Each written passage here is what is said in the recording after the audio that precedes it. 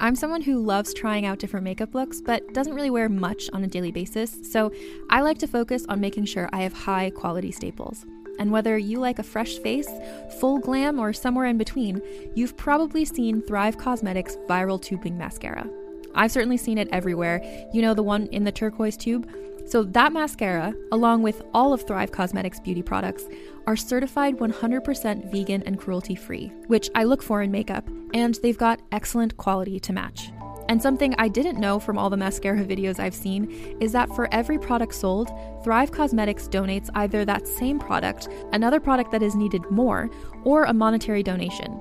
They've worked with over 500 nonprofits to help with a wide range of causes like supporting cancer survivors, people experiencing homelessness, education access, and so much more. Knowing that makes me feel even better about using their products. And I do enjoy using them. Like I said, I like having high quality staples, and so my favorites are products that are multi-purpose, like the Brilliant Eye Brightener. It comes in a bunch of colors, and I like using them as eyeliner, eyeshadow, and even highlighter. Thrive Causemetics is luxury beauty that gives back. Right now, you can get an exclusive 20% off your first order at thrivecausemetics.com/thrive. That's Thrive Causemetics, CAUSEMETICS.com/thrive for 20% off your first order. Hey there, it's Rachel Ballinger, and I am thrilled to invite you to Rachel Uncensored, my podcast where I get real with my friends and celebrity guests, where we talk about all sorts of topics. From personal stories to hot-button issues, we cover it all. New episodes drop every Wednesday, so make sure you tune in on Apple Podcasts, Spotify, or wherever you listen to podcasts. Trust me, you won't want to miss out on the fun and candid conversations we have here on Rachel Uncensored. Hi, I'm Keegan. And I'm Madigan. And you're listening to Your Angry Neighborhood Feminist. This is a podcast where we explore the world through our own personal feminist perspective. Alrighty. Well, we just had our whole catch-up sesh, so I don't want to be inauthentic and ask you how you're doing because I already know how you're doing. But for the listener's sake, Madigan, what's up? What's up? I was saying, in this moment in time, I'm actually feeling a bit better. I spent some time with my boyfriend and his sister, who I love dearly, and so that was really nice. But it's been the stress level in my house the last few days, I'm sure you feel the same way, has just been very, very high. How have you been feeling?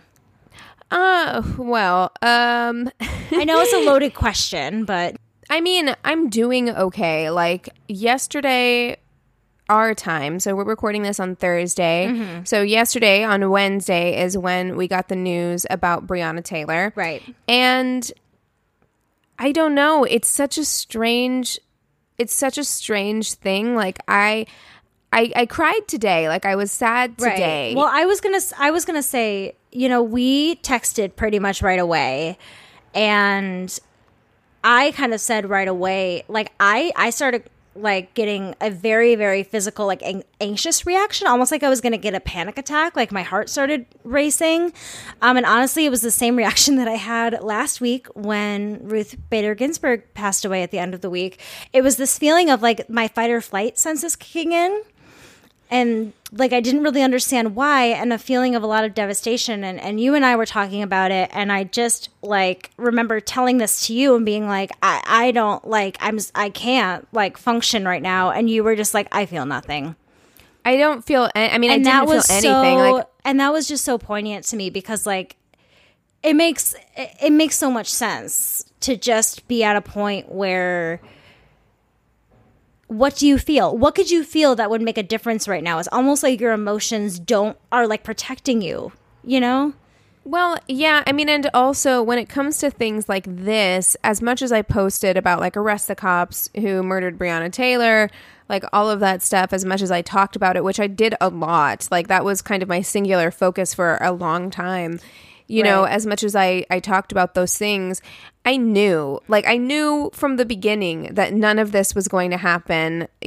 Nothing real was going to happen because the people who are advocating for incremental change, or they want things to happen slowly over time. We need to give it time. We need to be patient. This is why that doesn't work. Yeah. Right. Unless there's structural change from the top, we're not going to see real advancements because everything that's in place is to protect the systems of power. Like, that's just the way that it is. Right. So I would have been very surprised had he actually been, convicted or indicted on like murder charges. Right. It was an interesting thing because, we've discussed this a few times, knowing that this date was approaching and that there would be a decision from the grand jury. And neither of us, I think, expressed any sort of hope, really. Like, No. there was kind of like, it could possibly in some The respect. only thing that made me think possibly maybe something would happen is because of all the outcry. And Right. I think the only reason we saw what we did see is because of the constant pressure that was put on them.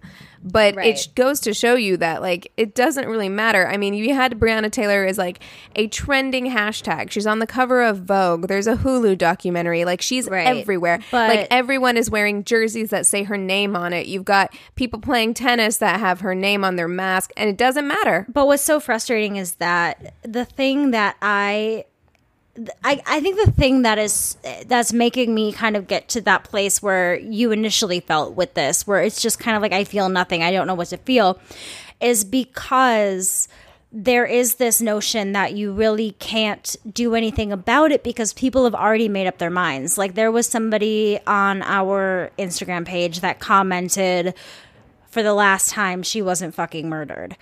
And there are people out there that genuinely believe it. And Keegan and I got in an argument on my Facebook page with somebody that was a Facebook friend of mine yesterday. That's what's frustrating to me, is that even when given facts on multiple sources, if you are only reading one person or one idea's information, you are not getting the full picture. So they are not going to see it the same way that we do. And that is what is infuriating. The propaganda machine has been working overtime for the last, 4, 5, 6 years or so. Well, and I gotta say, during this pandemic, more than ever, I have felt the pressure of the media and the news, because we're not interacting with each other as much. And there is something with, these people trapped in their homes only consuming Fox News and Tucker Carlson and all of these, YouTubers and crazy ideas of what actually happened with Breonna Taylor, that there has become this strong divide where this woman's death has become like, well, this is the thing that people were concerned about. This is what people were concerned about whenever Donald Trump started his entire fake news narrative. Yeah. Right? This is what scared the shit out of people, is that things like this were going to happen. Like, nothing is true. I actually saw a thing today where this woman on my friend's post, my friend had posted something about we're not even going to touch on this today, although what the fuck, Donald Trump saying out loud multiple times now that, like, he is not willing to agree to a peaceful transition of power. Yeah. And, this friend of mine posted this, and it was from CNN, and this woman got on there and she wrote this long, unhinged diatribe about how can you trust CNN or MSNBC? I get all of my news from Ben Shapiro. And she was proud of this. You know what I mean? And so, because you're a sheep, you're being brainwashed, like all of these things. And it's scary.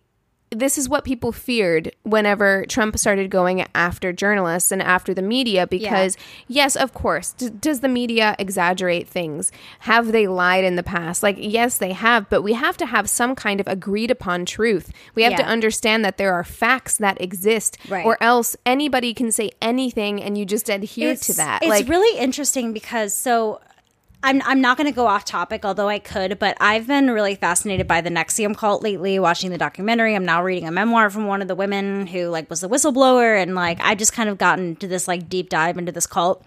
And one of the big things that they did in that cult was that they had a whole section of their quote unquote company that dissected media and would break it down. And so this guy that was a former member explained it this way. And I think that this is kind of what the Trump administration is doing, where you would get a headline like "A man rapes a woman," because this particular cult leader, there would be articles written about him with these things.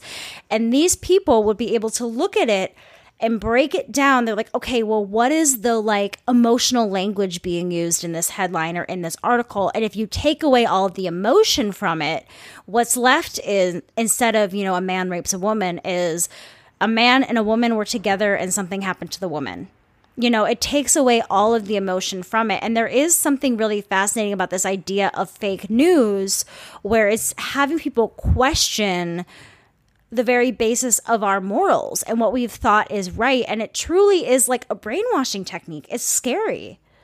It's incredibly scary. I know a lot of people have recommended to me that I watch The Social Dilemma. It's on my list of things to watch. I don't want to watch it. I'm going to watch it. I've come to the conclusion that I think it's important that I do watch it. It sounds but like a fear tactic to me. It doesn't sound, and it's from. But it's true. Yeah. Like that stuff is true. I mean, it's absolutely true. Like just from the anecdotal evidence that I have of the way that people use and behave on social media, it is an addiction, and it was designed to be that way. Oh, like totally. it is designed. Like I heard that one of the creators, one of the people who made Facebook addictive, had to create an algorithm for himself to stop using it. That's how addictive it is. But okay, anyway, we're kind of off topic. Yeah, sorry. So I kind of want to, oh, you're fine. So I want to touch on what we're talking about here in more detail. Yes. I mean, most likely the people who listen to our podcast are already familiar with this situation. But as we know, it was about 6 months ago that Breonna Taylor was fatally shot by police in her Kentucky apartment. And yesterday, Wednesday, a grand jury delivered a long-awaited answer to whether or not the officers would be punished. So they did charge one of the officers, Brett Hankinson, with 3 counts of wanton endangerment for firing shots that went into another home with people inside. Yeah. The jurors didn't actually indict any of the officers on charges related directly to Taylor's death. And in fact, the other 2 officers, I don't believe, had any charges whatsoever. No. And did you see the email that... And I just told Keegan before we started, I didn't realize that I had taken notes on one of T's old notebooks and left it at work. So I don't have this long quote written down. But did you read the email that one of the other officers sent all the colleagues? Yes, I the night did. before? Yeah, I did. It's incredibly At 2 upsetting. a.m., fucking unhinged. Yeah, it's completely unhinged. Can't remember his name. It doesn't matter. Mattingly. It's Mattingly. Yeah, he's the one who got shot. And he wrote an email the day before the grand jury verdict was coming through, basically saying, like, we didn't do anything wrong. I believe that everything that we did was moral and right. Yeah. Which, to say that you were following orders or whatever is one thing. To say that what you did is moral and ethical, which are the words that he used, is another thing. That's a stretch because, like, I feel like if he were to express, you don't have to admit guilt per se to still express that you feel that you were, following orders. The fact that he is saying that what he did was not wrong, I feel like is a very strong message to all of his colleagues. To go beyond that, he's not saying like it wasn't wrong. He's saying it was morally and ethically right. Right. Yeah. Which is something different. It's wild to me. It's wild to me. Yeah. But the jury relied, in the grand jury, they relied mostly on evidence presented, or almost entirely on evidence presented by the Kentucky Attorney General, Daniel Cameron. So that might be an indicator as to why they came to the conclusion that they came to, because you have Daniel Cameron, who's the person who's introducing this evidence, right?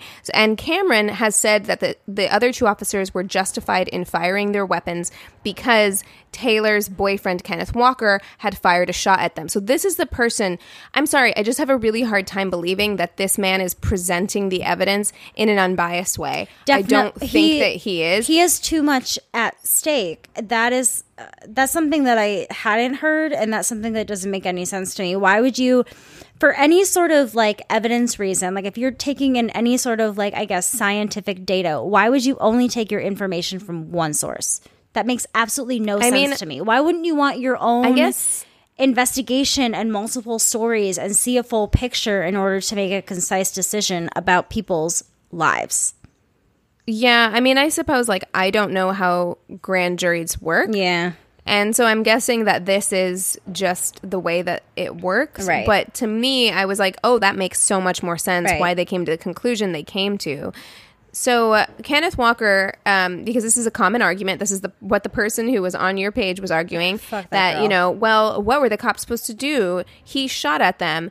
Well, he says, and frankly, I believe him, Yeah. that because they had a no-knock warrant, and Yeah. the police are sitting here saying, no, we knocked and announced ourselves. Then why did you have a no-knock warrant in the first place? Like, if you weren't going to use it, that's such a weird thing for you to come in the middle of the night with a no-knock warrant. Yeah, I read a weird thing in an article today that was from like months ago, like shortly after it happened, and it said something around that where it said like the cops saw that it was a no-knock warrant and were like, oh, well, maybe we should still knock anyways, and knocked. Yeah, And I'm bullshit. like, no. Sorry, don't believe you. I don't believe you. Well, and then I So, read that like they were sitting in bed and that the pounding on the door went on for like quite a while, and they obviously didn't know who was coming to the door. Like if I was in my room and my door is closed when I sleep, my bedroom door.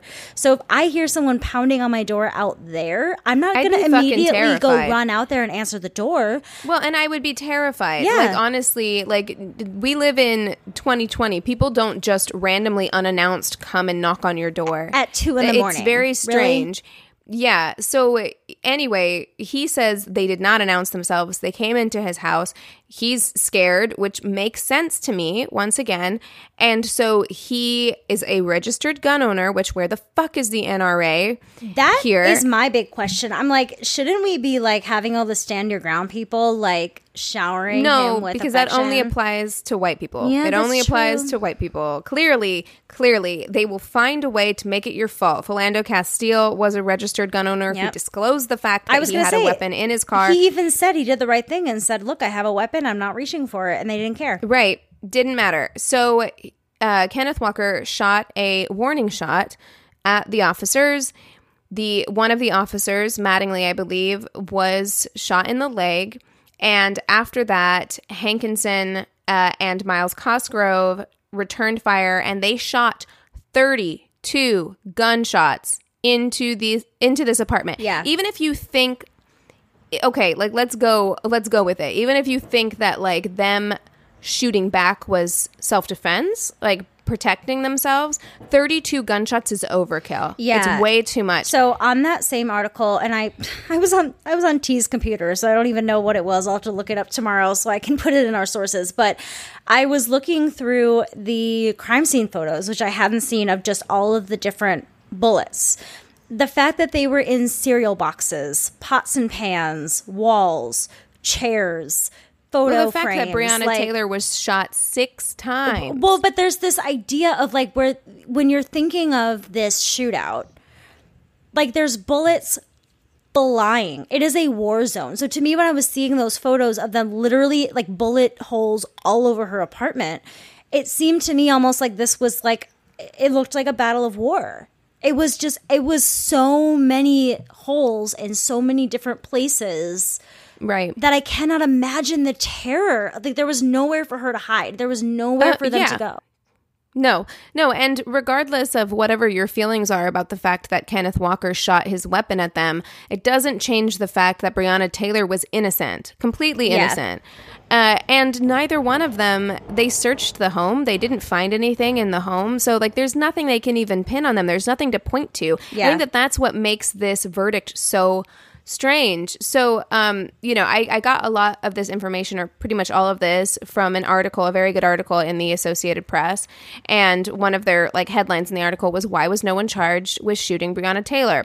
So Daniel Cameron, the AG, said that the fatal bullet was fired by Cosgrove, but added that Cosgrove and Mattingly were justified in their use of force because they were shot at first. Cameron said that state law, quote, bars us from seeking charges in Breonna Taylor's death. It makes no sense.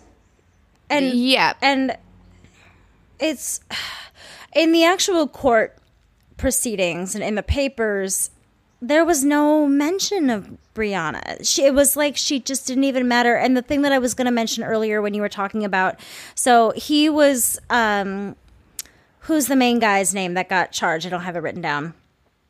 It's Cosgrove, right?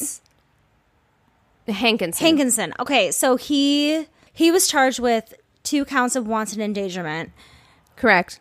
for the apartment of Breonna's white neighbors Right.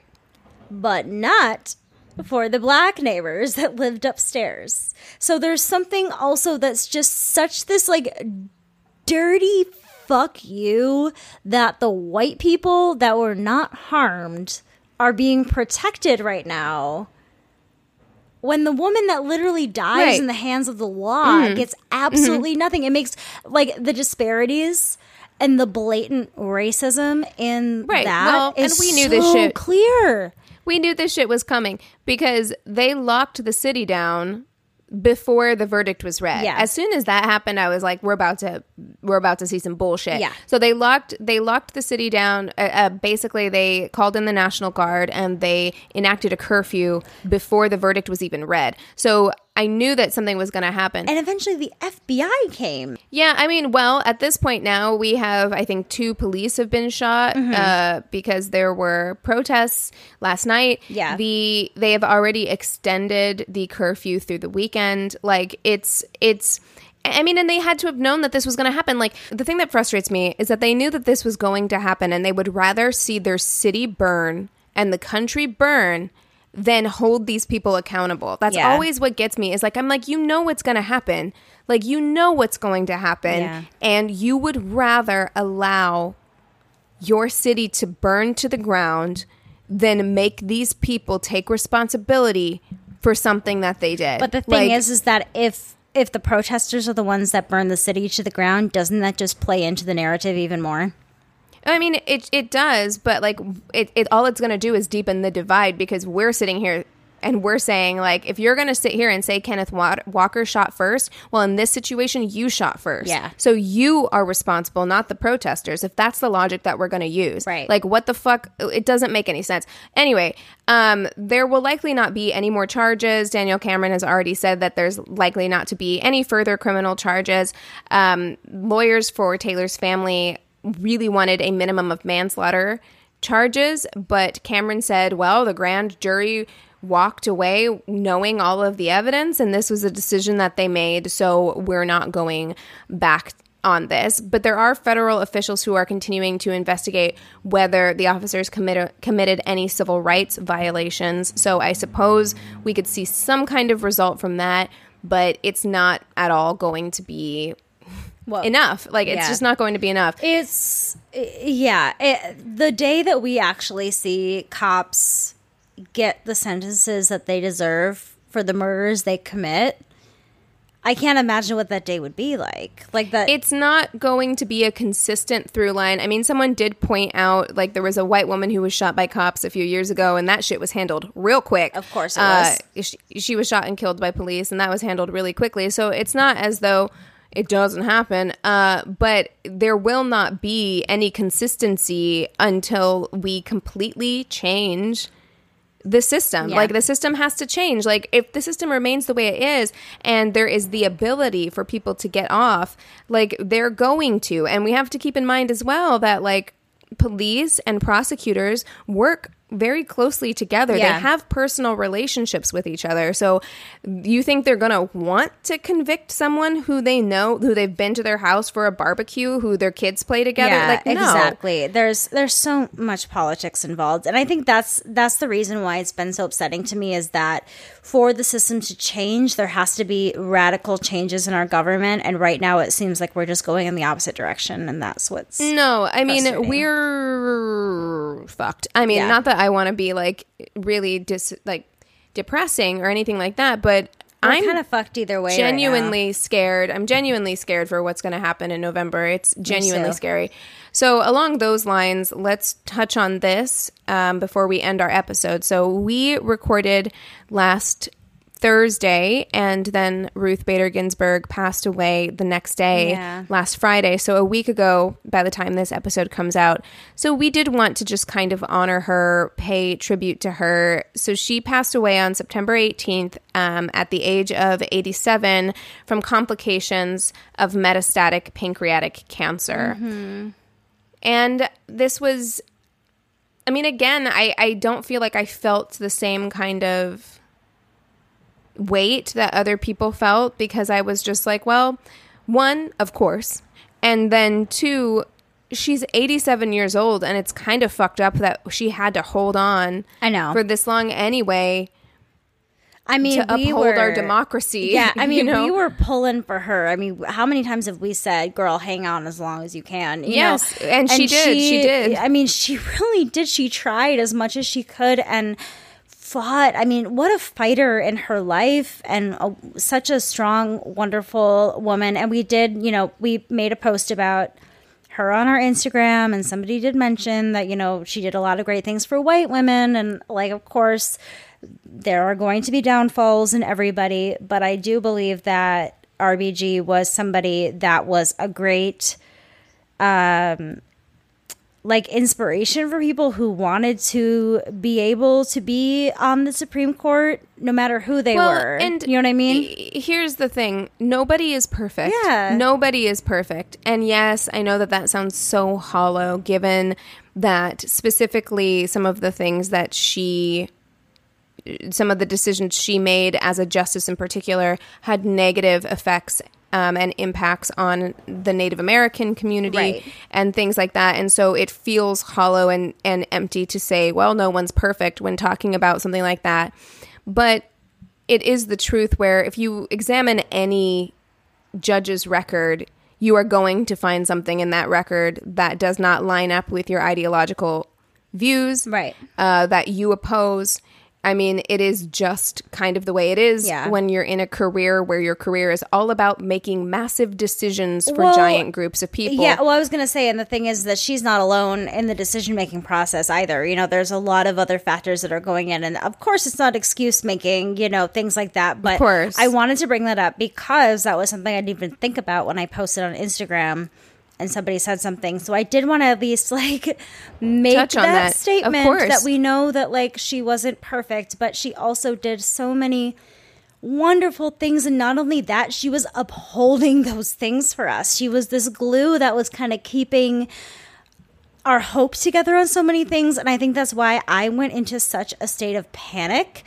I want to thank AOC for helping me get through that night. Her Instagram live like saved my life, and she was so calming and reassuring. But I've still been in a state of panic. I was Well, you have a right to be in a state of panic, not to Yeah, again like be all Trump- like doom and gloom. Trump is determined to get his pick onto the Supreme Court while he is still president, which Well, and he probably will do it. yeah. Oh no, he probably will do it. He probably because will. And the woman that he is looking at very closely she's a goddamn is a nightmare. nightmare. So he wants this woman named Amy Coney Barrett to join the Supreme Court. She is the director of youth ministry at St. Joseph's Church. And Which is just great for that whole separation of church and state thing that we're trying to do Exactly. in this country. she is strictly against abortion. Well, she's Catholic. Like, Well, is she Catholic? I believe Yeah, she's okay. Catholic, because there was also another woman, Barbara Lagoa, that he was like, that I think people But were her pushing brand- for her. He's not going to pick her, I don't think. Amy Barrett's brand of Christianity should scare all of you. Yeah, so it's frightening. she belongs to a group that was previously known as Heads and Handmaids. Heads and Not kidding. Handmaids. I'm not kidding. So Margaret Atwood actually took some of her inspiration from this group that Amy Barrett belongs to.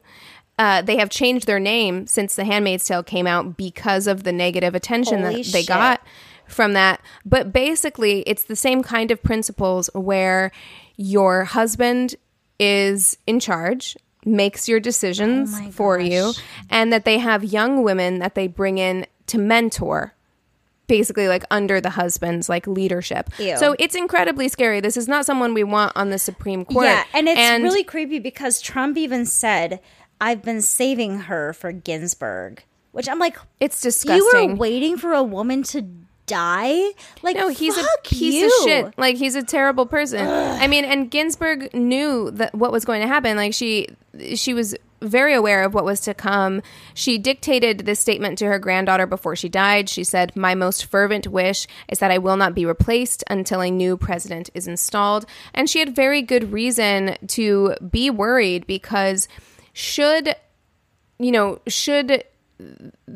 Ginsburg be replaced by a conservative judge, there will be no way for John Roberts, who is currently the Chief Justice, he is usually like the deciding vote if there's like some kind of tie. And he's kind of gone both ways. Like, he is a consistently conservative judge, like his record is conservative, but he has split with conservatives on important issues. Like, even just this year, he's cast his vote with liberals for to protect, at least temporarily, the Dreamers from deportation, to uphold major abortion precedent, to uphold bans of large church gatherings, et cetera, et cetera. Yeah. And should there be another conservative judge on the Supreme Court, he will not be able to do that. Like, they will have such a majority that it won't really matter what he votes. Yeah. So it's very scary, and it's massively hypocritical because, Senate Leader Mitch McConnell in 2016, he took an unprecedented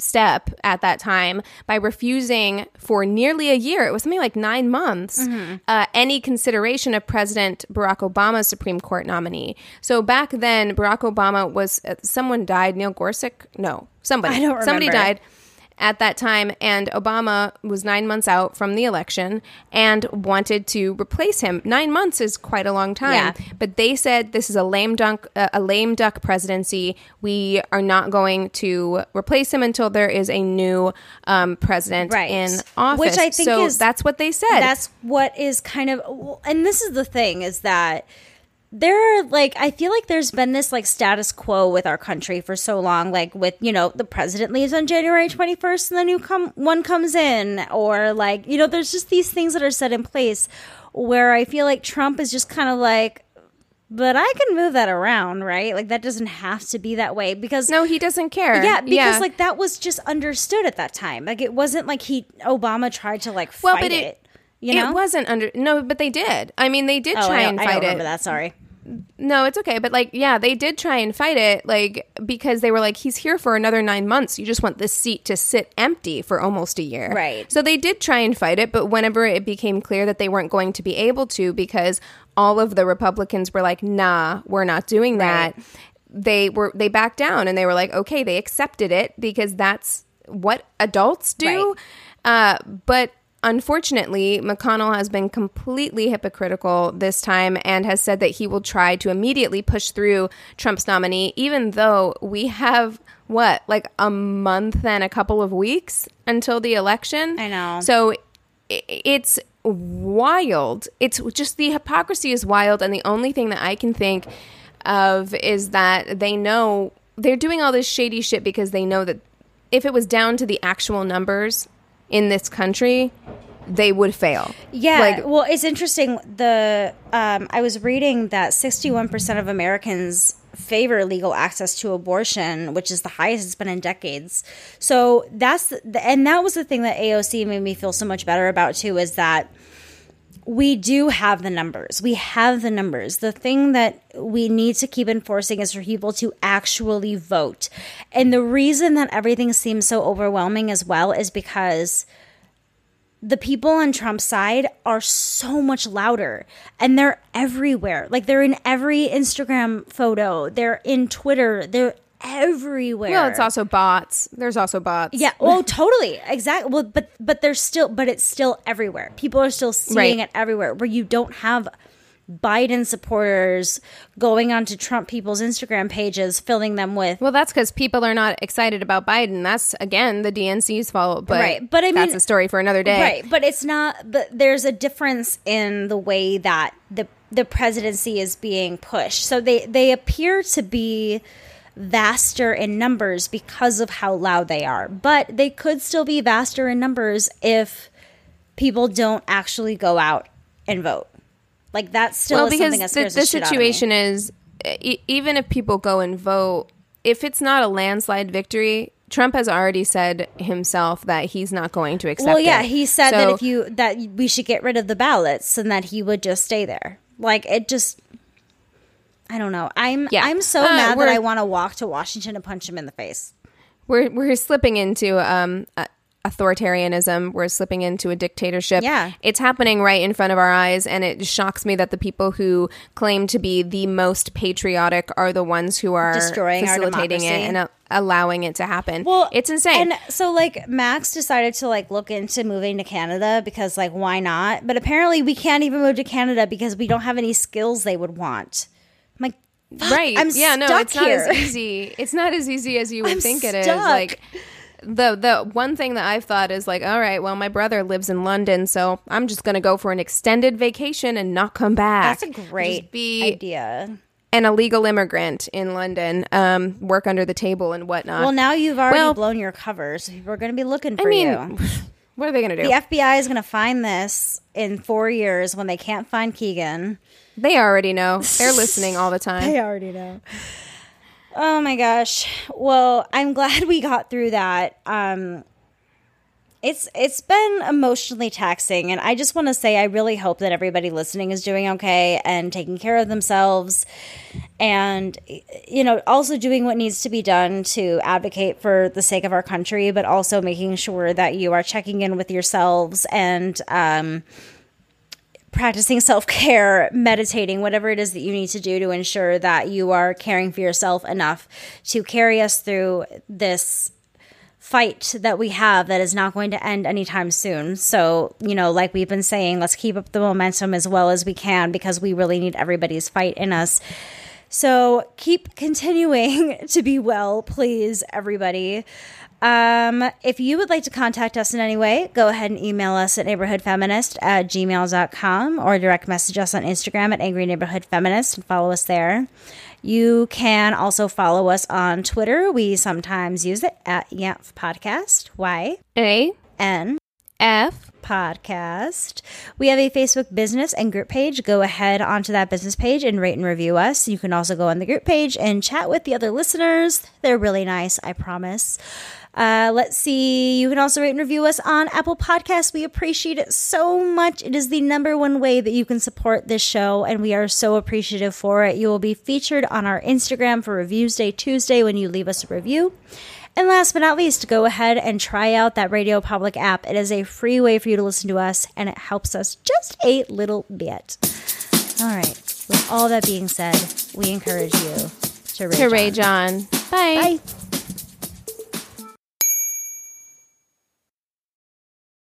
Hey there, this is Justin Bartha. I made a funny new podcast, King of the Egg Cream. It has the greatest cast in the history of podcasts with actors like Louis Black. I'm torn by my feelings for 2 women. Bobby Cannavale. You can eat it, or if someone hits you, you can put it on your cut. Melanie Linsky. I wonder what these marvelous things are that look just like boiled chicken feet. Jason Ritter. I can break things and pick locks and kill people. Michael Stuhlbarg. The whole point is to inspire people that they should make themselves better. Ari Grainer. No, don't whet its appetite. What are you, an idiot? Me, Justin Bartha.